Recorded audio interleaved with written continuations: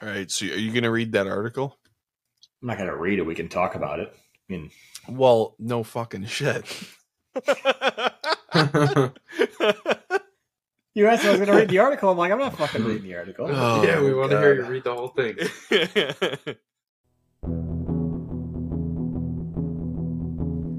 A podcast about bourbon and the ones who drink it.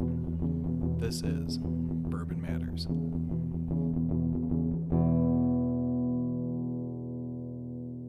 Welcome to Bourbon Matters. I'm Jake. Damn. What was the wind up there? And I'm welcome to. I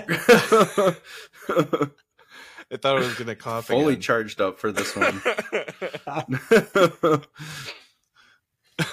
Welcome to Bourbon Matters.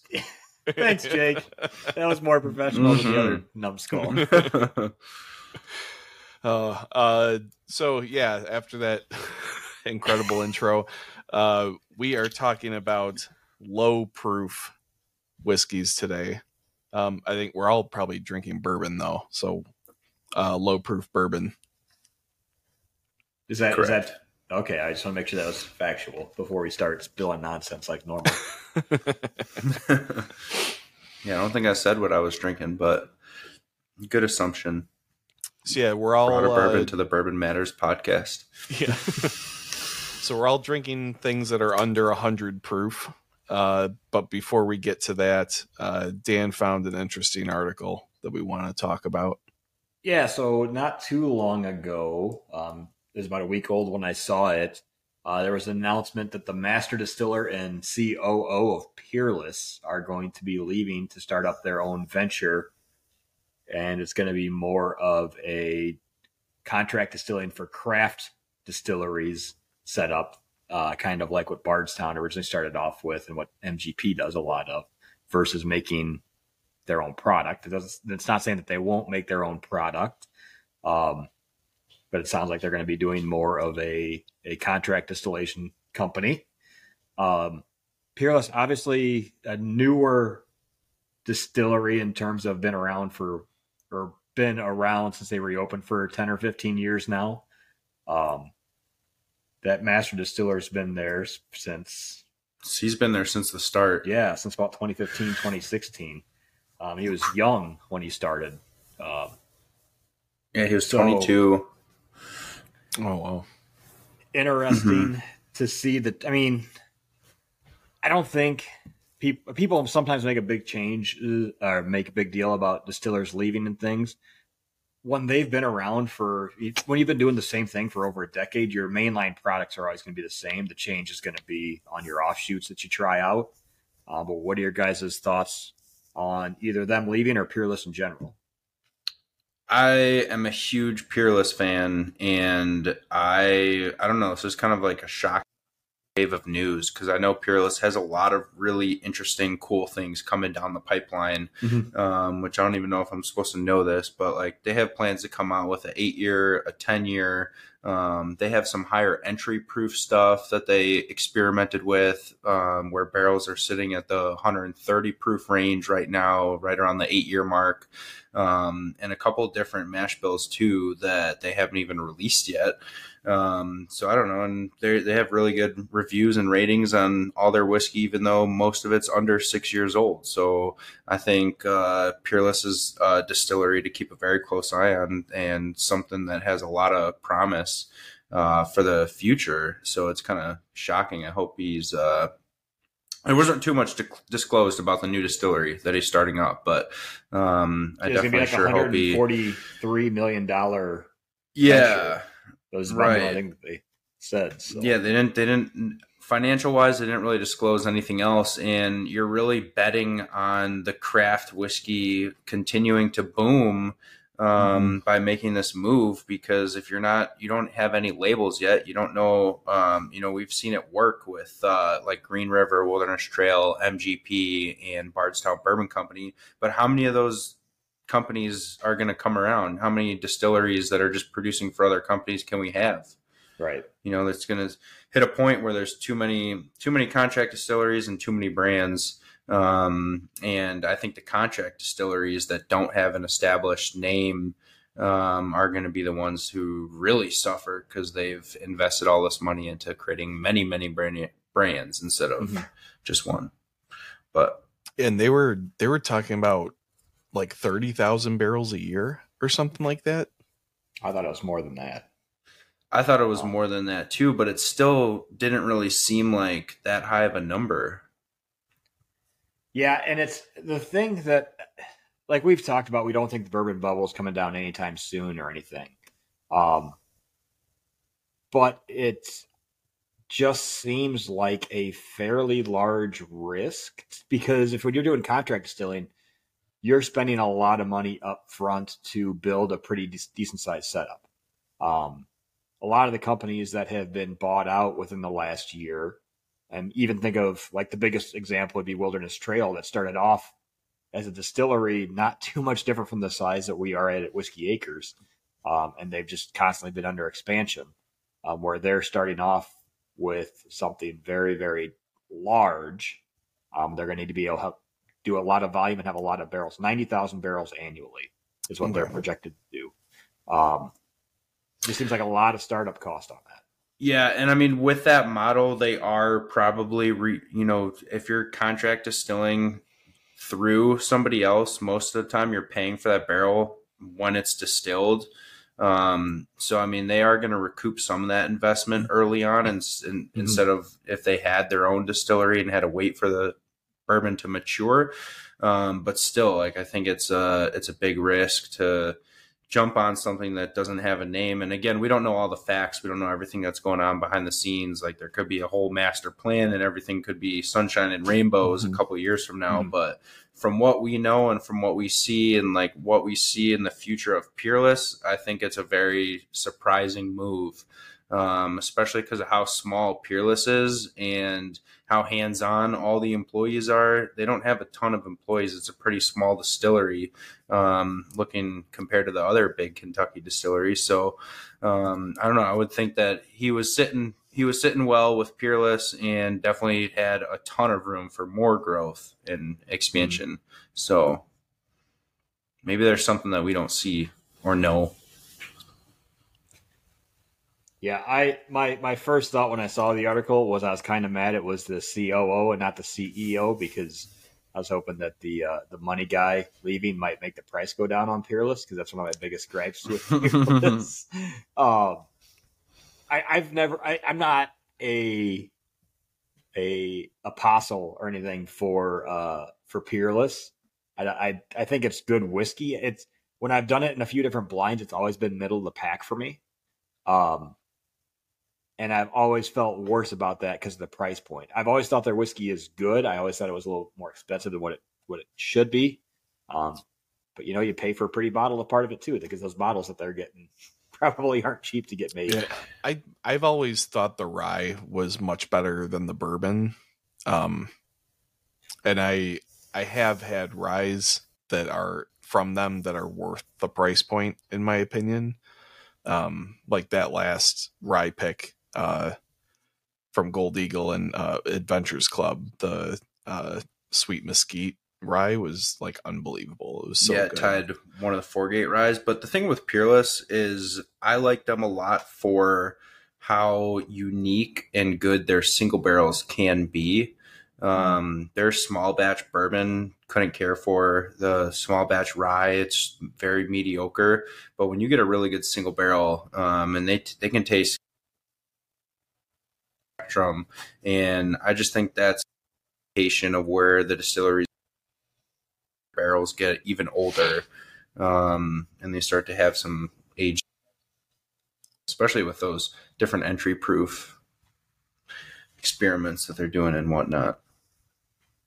Yeah, they're definitely a very quickly growing distillery.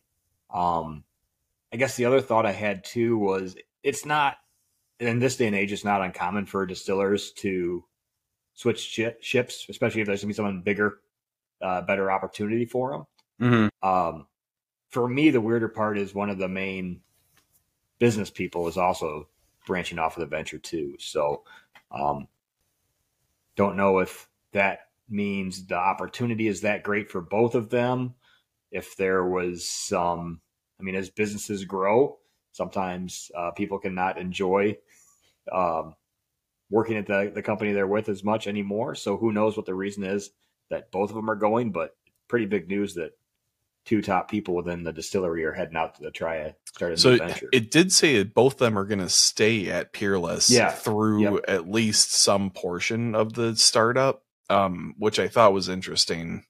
That's usually not the kind of way that plays out. So it's an interesting circumstance.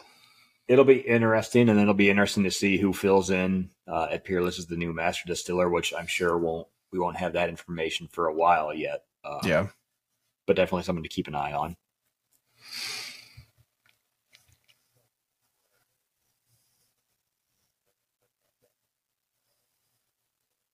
Yeah.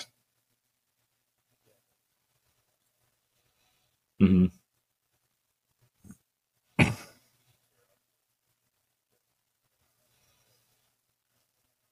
Mm-hmm. Yeah. We shall see. It'll be interesting. But no, it was just kind of one of those things that caught my eye today when I saw the news story. It looked at it, it was a few days old already, but interesting nonetheless.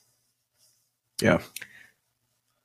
But now we are drinking something that we don't normally drink, and that is stuff below 100 proof. Yeah. So what prompted you to suggest this, Dan? I don't know. Just like the funny thing is, I suggested this in a text message, and then I got home and I looked through my collection, and I have 4 or 5 bottles that are basically below 90 proof. And I know a lot of our collections are the same way. All 3 of us are more barrel proof guys. I'm usually 110 or higher on almost everything. Why do you guys prefer the higher proofs?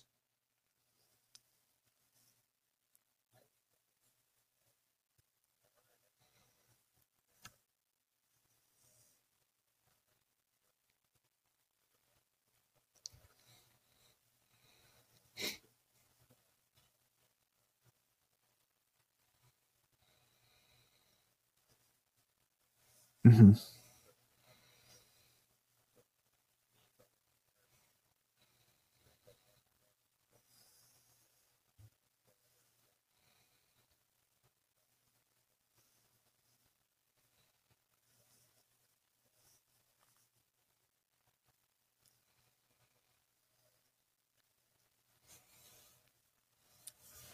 Yeah, similar thoughts for me. I think the proofing process typically removes flavor, or at least like tampers it down quite a bit, especially if you're going from in the 120 proof range, most barrels end up at down to like 90 or even 80. You lose a lot, I think, in that translation. If you don't proof it down with specific methods like the brandy proofing. Yeah, we talked about with like Fox and Odin, and I think there's a couple other distilleries that do that.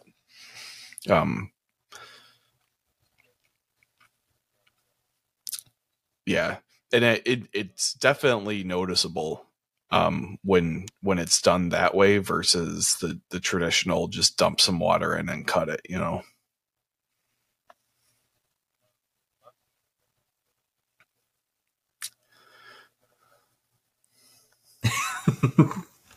I thought Just about getting under the limit for the episode. I like it.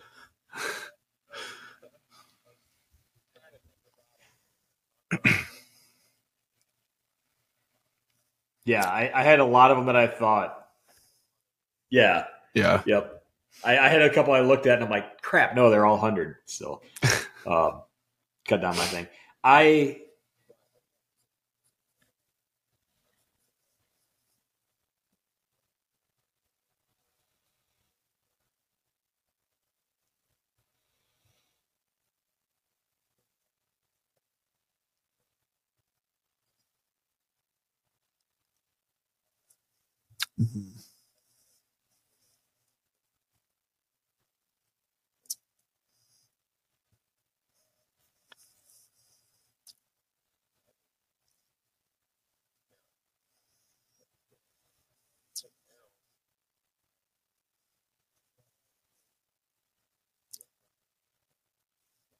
Yeah.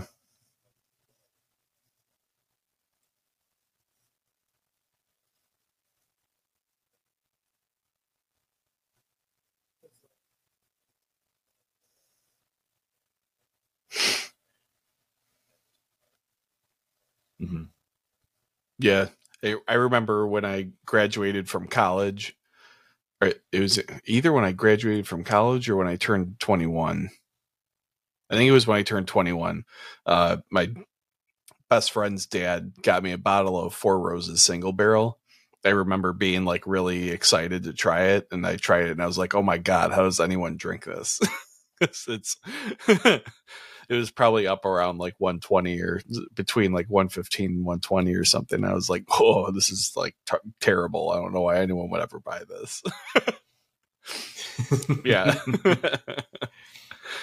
Yeah, I think it kind of falls along the same line of people that start getting into spicy foods. Mm-hmm. And you keep getting spicier and spicier and spicier until you find your limit. And it's the same thing here. Now, obviously, there is a limit on how hot you can have bourbon. I mean, you can't ever have a Carolina Reaper bourbon because as soon as it crosses a certain proof, it's no longer whiskey, it's vodka. So there is a, God, horrible vodka. Horrible vodka. Barrel-aged vodka? Yeah, barrel-aged vodka. It's, I've gone slowly up. I think the 110, 120, I have a lot of my stuff's barrel proof. I don't mind over 120. I think in terms of I'm just going to sit down and have a pour, normally the 110 to 120 is where I like to be. But the last couple days and kind of, I guess, a couple days last week, I had a couple just normal Buffalo Trace pours and some other things that were below 100. And it's fun to get a different flavor profile out of it. As you add water, more things come out because you have less of the ethanol overpowering some of the things. And even though we normally drink high proof, you can still get the ethanol in there. You can still taste the proof. As you lower it down, you get some of the more natural flavors of the barrel, of the distillate out of it. So it's kind of fun to taste those differences. I'm not sure. Again, Hollywood magic. Either before or after this episode, we're going to be doing a unique experiment where we try the same whiskey at different proof points and see which one we like best. And they will be blind proof points, so that'll be fun. If we haven't done it, wait for next week. If we already had that episode come out, then go back and check out the previous one. But I guess that was kind of one of the reasons why I decided to do this too, because it'll be fun to see how whiskey changes within some of them are going to be, I think, small proof point jumps. Some of them are going to be bigger proof point jumps. But just by adding a little bit of water, it changes it. And we see that at the tastings at Gold Eagle all the time when it's usually more on the Scotch side of things where they tell you to put a drop of water on it. A lot of the whiskey ones, they tell you not to, or they don't tell you to. You guys always have the water out and the dropper out. But just adding a drop of water in a Glencairn can really change the flavor profile too. Mm-hmm. So it's something different. It's not that I don't enjoy. Like I don't think 80 proof's pretty low. If it's around 90 or higher, I don't think it tastes. It's not like I have a hatred towards it because it's a lower proof. Like I said, I just think I prefer it a little bit hotter. So yeah, I mean it heavily depends on the overall. Like I can't think of a better word than like how robust the flavor is. Because like there are definitely some low proof whiskeys that are cut, the traditional way with water, like right after the barrels are emptied, and they have great flavor content. However, there's also a lot where that just completely destroys the flavor profile. So I think it is heavily dependent on what your like starting product is. Because if it can really withstand that the cutting with the water, then it definitely, it's it's worth drinking at a lower proof point, I guess. Yeah. Well, I guess with that, what are you guys sipping on tonight?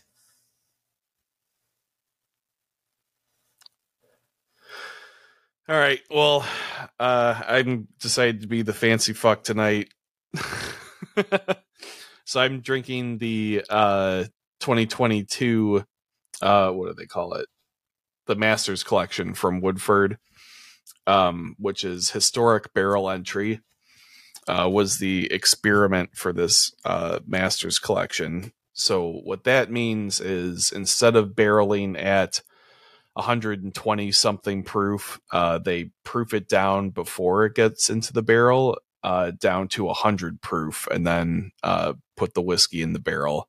The thought experiment behind this is that as the whiskey ages and the water evaporates, you'll end up with something after, the 4 or 5 years or however long, they don't say how long it aged for, but you'll end up with a lower proof but full bodied whiskey when you go to dump the barrel and bottle.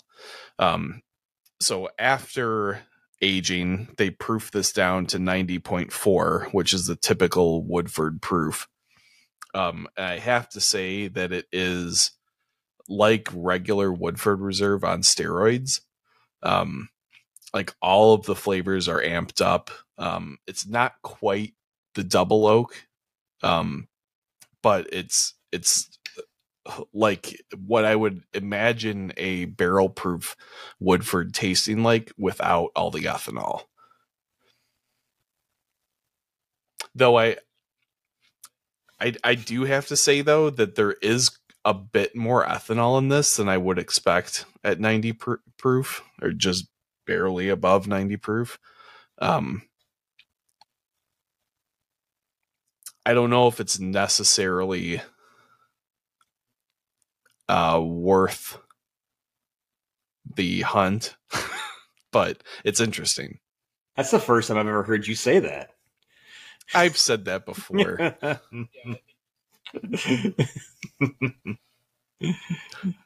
However, I would like to see more distilleries try this just to see what comes out, because it's a cool concept, and I think we'd have to double check with someone who actually knows how to distill like Dan, but I think theoretically it checks out.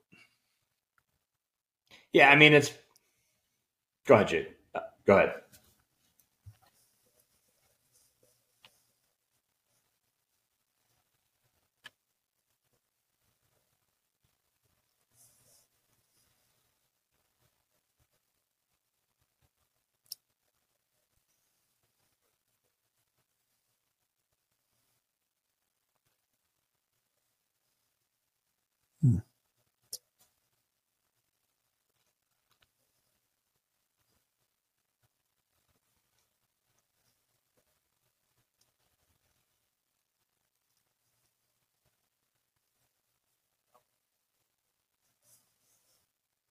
Mm-hmm. I mean, the science that they're using is basically you're adding more of that water into it and then into the barrel. So you're getting some of the water that you would normally add after to get some of that flavor in. It's intermingling with the whiskey already. Because even when we add, when we cut down before bottling, it sits in a tank for quite a while with the water just to get it all to mix well and get through there, get some of the flavors to just kind of meld. So you have one homogeneous product instead of watery whiskey. Right. So that's the reason they do behind it. The thing I think we said it before too when we talked about this when it came out was, I mean, the downside for a distillery is you have to buy a lot more barrels to age it because you're not putting in nearly as many proof gallons per barrel. So costs go up because of that, because obviously barrels are not cheap and they're one use. So that's the other side of the coin. So I think I haven't tried that one yet. I know you've given me a sample of it. I haven't opened it up yet to see the difference. And I think I just finished off my last Woodford bottle, so I can't do a side by side comparison. But No, it's there's definitely a reason for that. So. Yeah, and it is interesting because we just talked about the brandy proofing process, which I think the way you're supposed to do it is to add water while it's still in the barrel, right? Right. Mm-hmm. Yeah. Mm-hmm.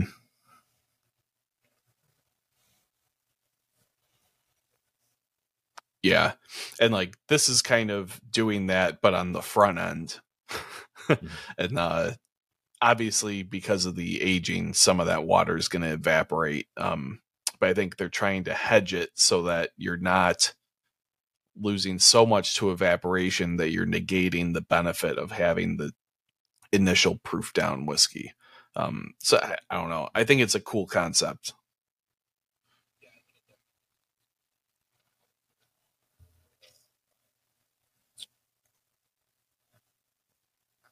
Mm-hmm. Yes.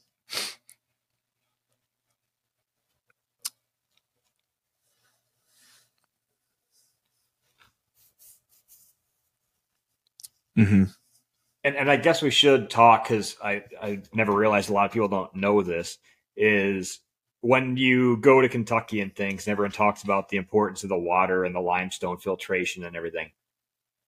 That's all when you're cooking the mash. Once you cook the mash, when you're proofing down, you're not proofing down with that limestone water or anything. At that point, you are using water that's reverse osmosis, distilled, whatever. City water.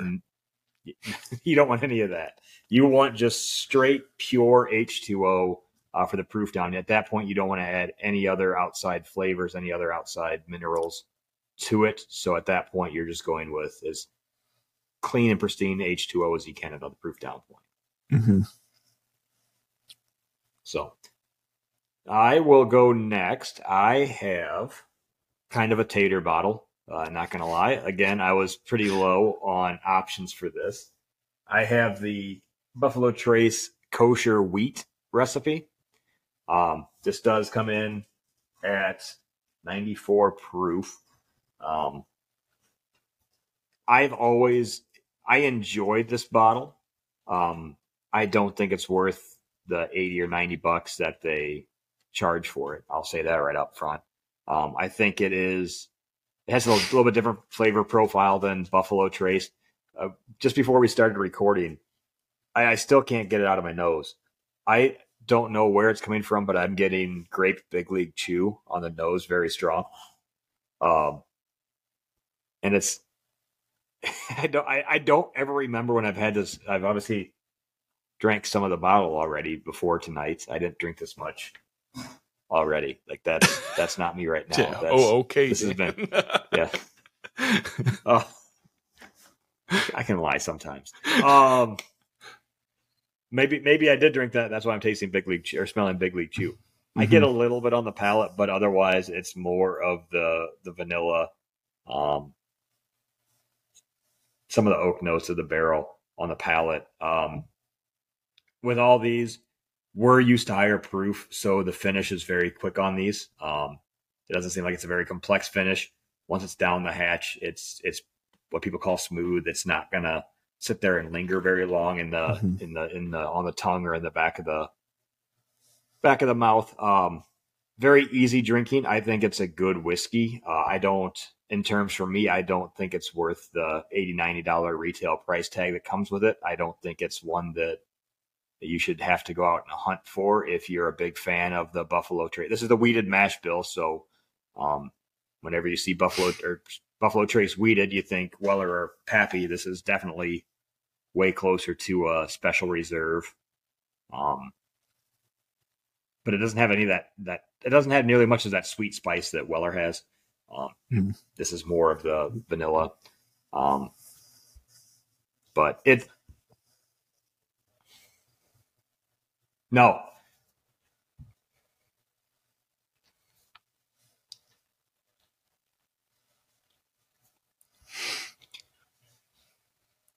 Yeah, it's got a little bit of spice on it. Viscosity wise, it is a little bit oilier. but it's good. I think it's a good, easy drinking whiskey. I'm glad I have the bottle. I don't think I'd spend the money on another bottle per se, especially when it's not that much different than Buffalo Trace, normal Buffalo Trace, as you can still get for $25-$30. But if you're a big Buffalo Trace fan, if you're a big Buffalo Trace wheated fan, it's not that it's not a good whiskey at all. I just think a little higher price, but I don't know how much they have to spend to be able to call it kosher. I do know that it went through the Chicago Rabbinical Society, so it's kind of something in Chicago area been blessed by her. Rabbis don't do the sign of the cross. I don't know religion.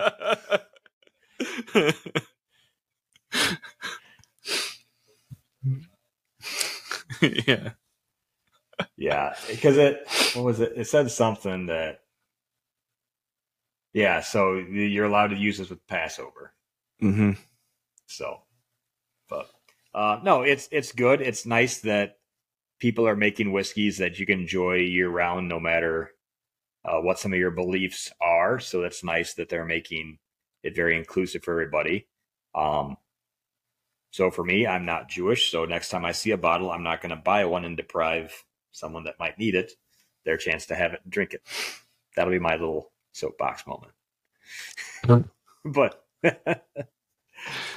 so I will say the one cool thing about that line is they actually label. I mean, they don't tell you which mash bills they are, but they kind of tell you which mash bills they are because it's the rye, high rye, wheat, and then is there a regular bourbon? Maybe it's just those three. Yeah, they have the. Oh, okay. So yeah, I mean, they give you there's because there's the straight rye, the high rye, and then the wheated bourbon, right? So I mean, you get to try a few different mash bills from Buffalo Trace, knowing exactly which one it is and what the contents are. So you might be able to do some like alignment with some other products and figure out which ones are which. But I mean, it's hard to say anything too terrible about the wheated mash bill out of Buffalo Trace. It's not that I don't like it. I like to focus more on, is it worth the money that I'm having to pay for it? No, but it's nothing against the whiskey. That's just a dollars and cents standpoint. So yeah, but still very good. And if you like Big League Chew, like I have no idea where that's coming from so strong, but it's there. And this is like the second year that I've seen it come out. And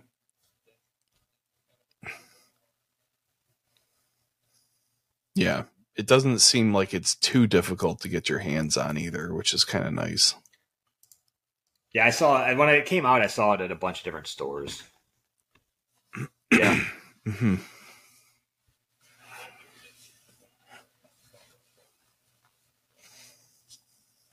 Yeah.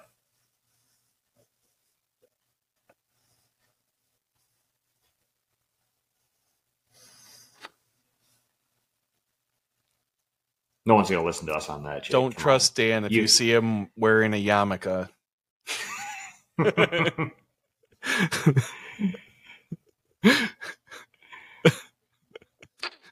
Yeah. Yeah. No, it's. The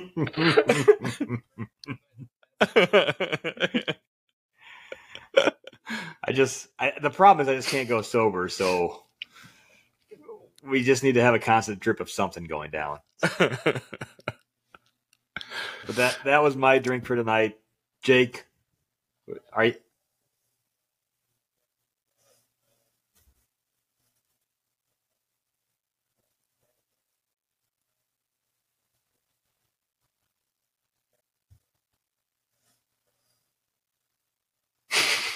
Were you thinking I was gonna do the Gold Eagle barrel pick and do like a 20-minute plug for you?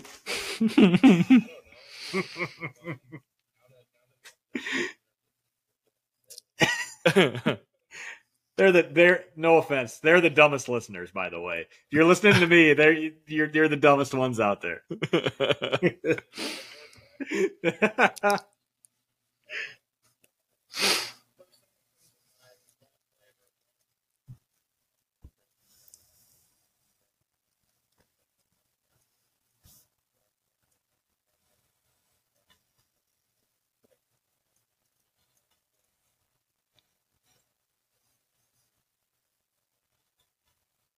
Yeah.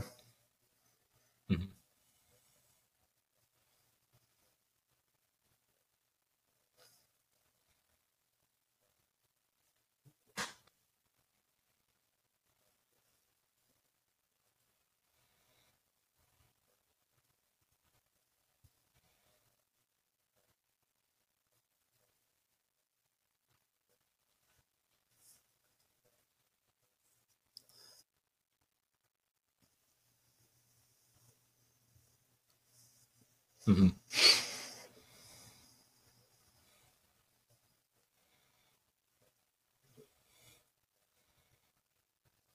Mm-hmm.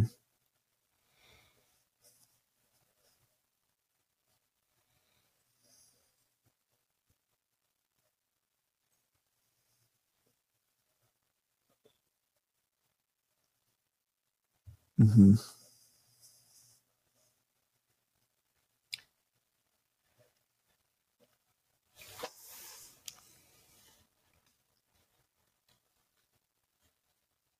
Cool looking bottle too. Yeah.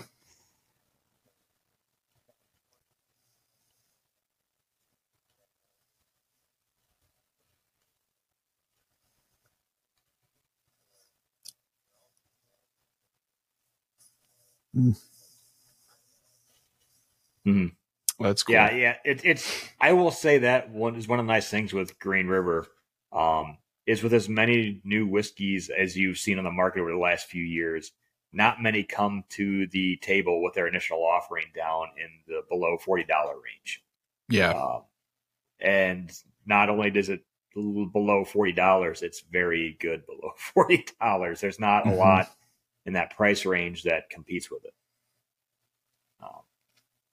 But yeah, I was going to say the same thing.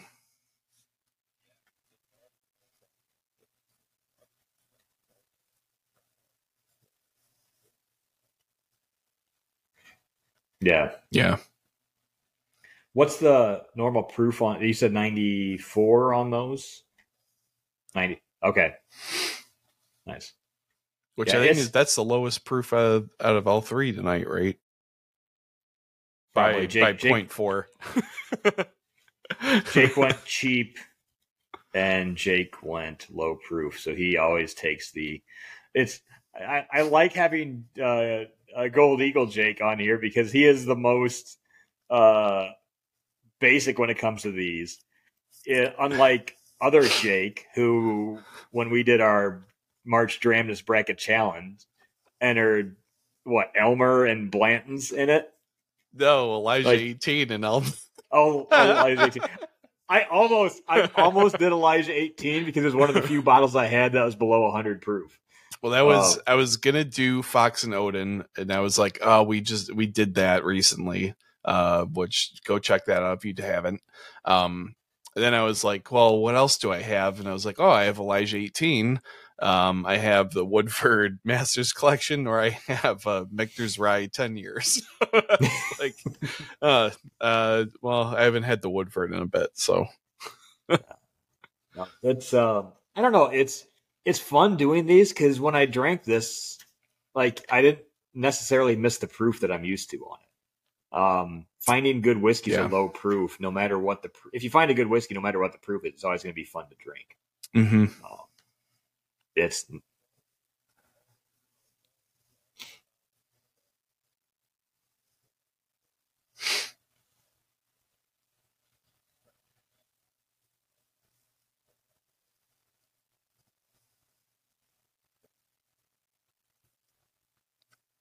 I was going to say, I thought you'll definitely blow your palate out if you go from high to low, and you won't get the right experience.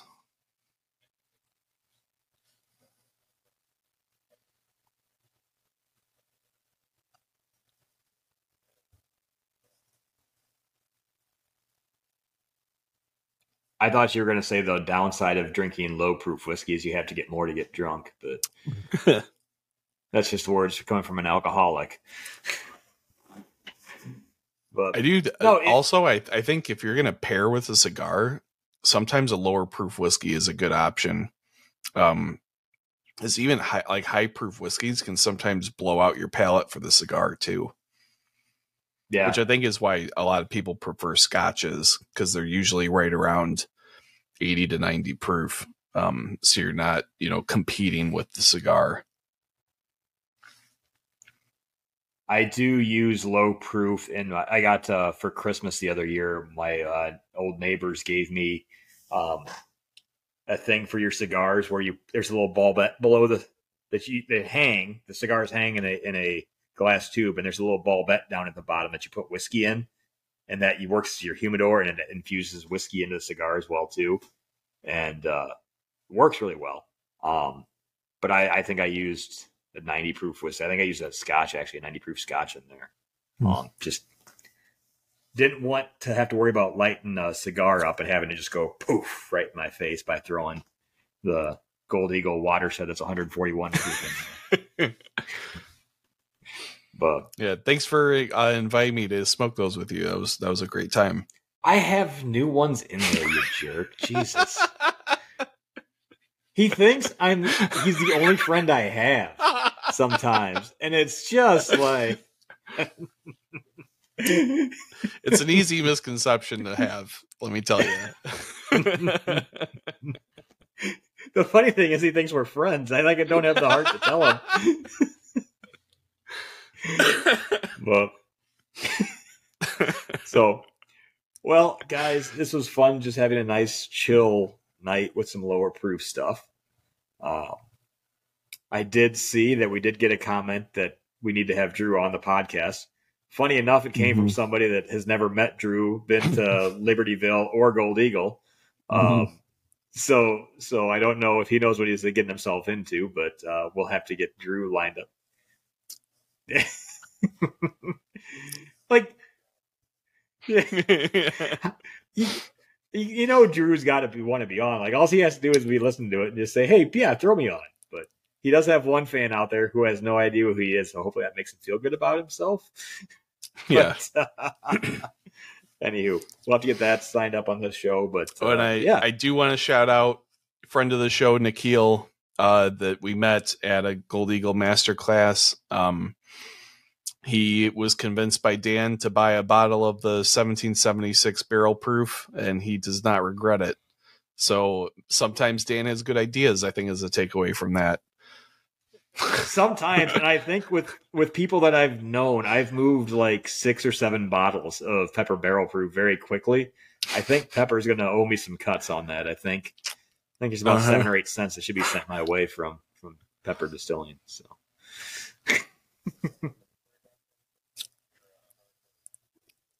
Yeah, I'm sure. The guy that keeps hounding them of when they're releasing their barrel proof. Yeah.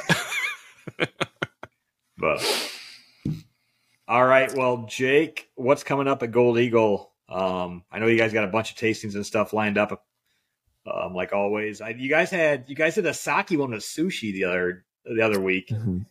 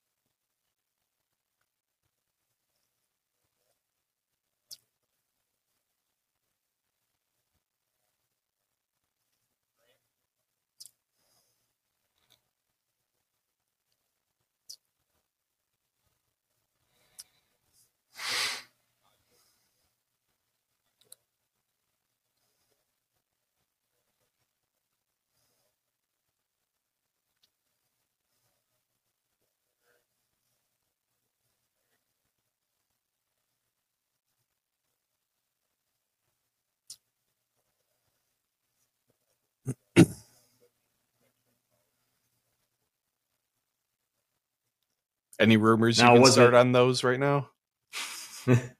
Rumors you can start right now?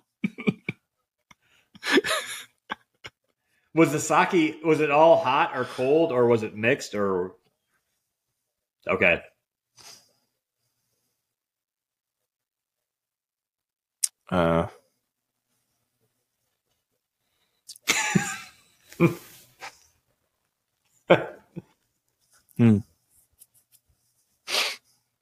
Like when you put Jack Daniels in your freezer.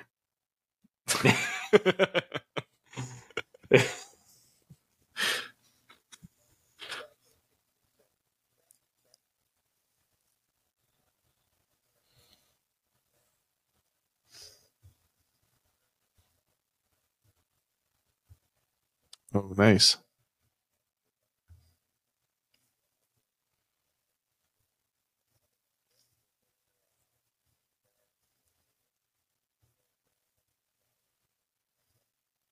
Nice. Cool.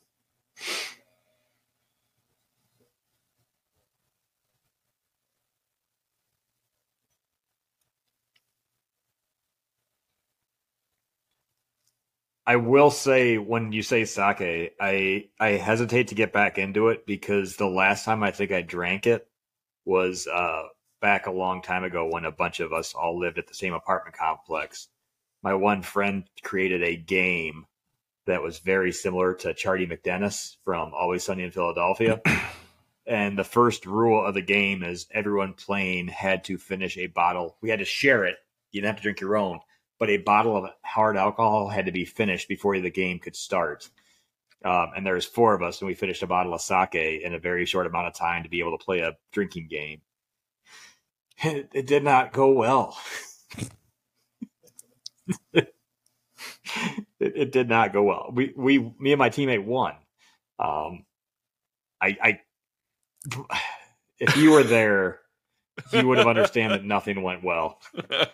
Like by the time the game was over, it was like Charlie McDennis on steroids. Like I think that when they had the IVs hooked up to him for Charlie McDennis 2, that I probably would have drank less if there was an IV of alcohol hooked up to my bloodstream.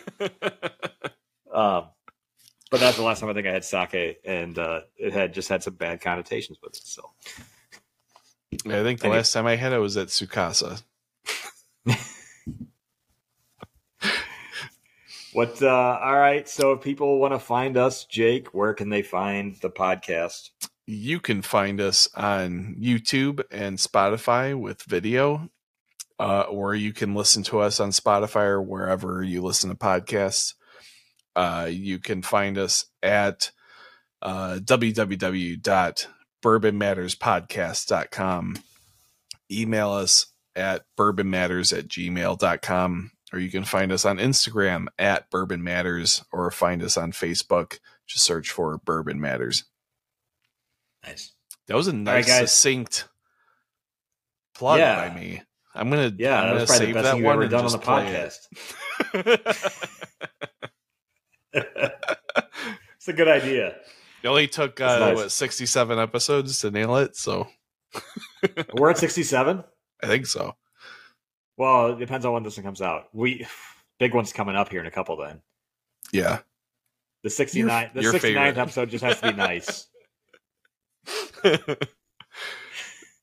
Dan's got to think about what he really wants to drink on that episode.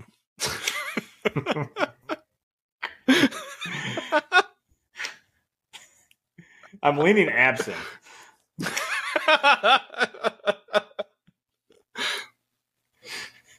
I'll make a Sazerac. All right, guys. Yeah. All right. Cheers. Cheers, guys.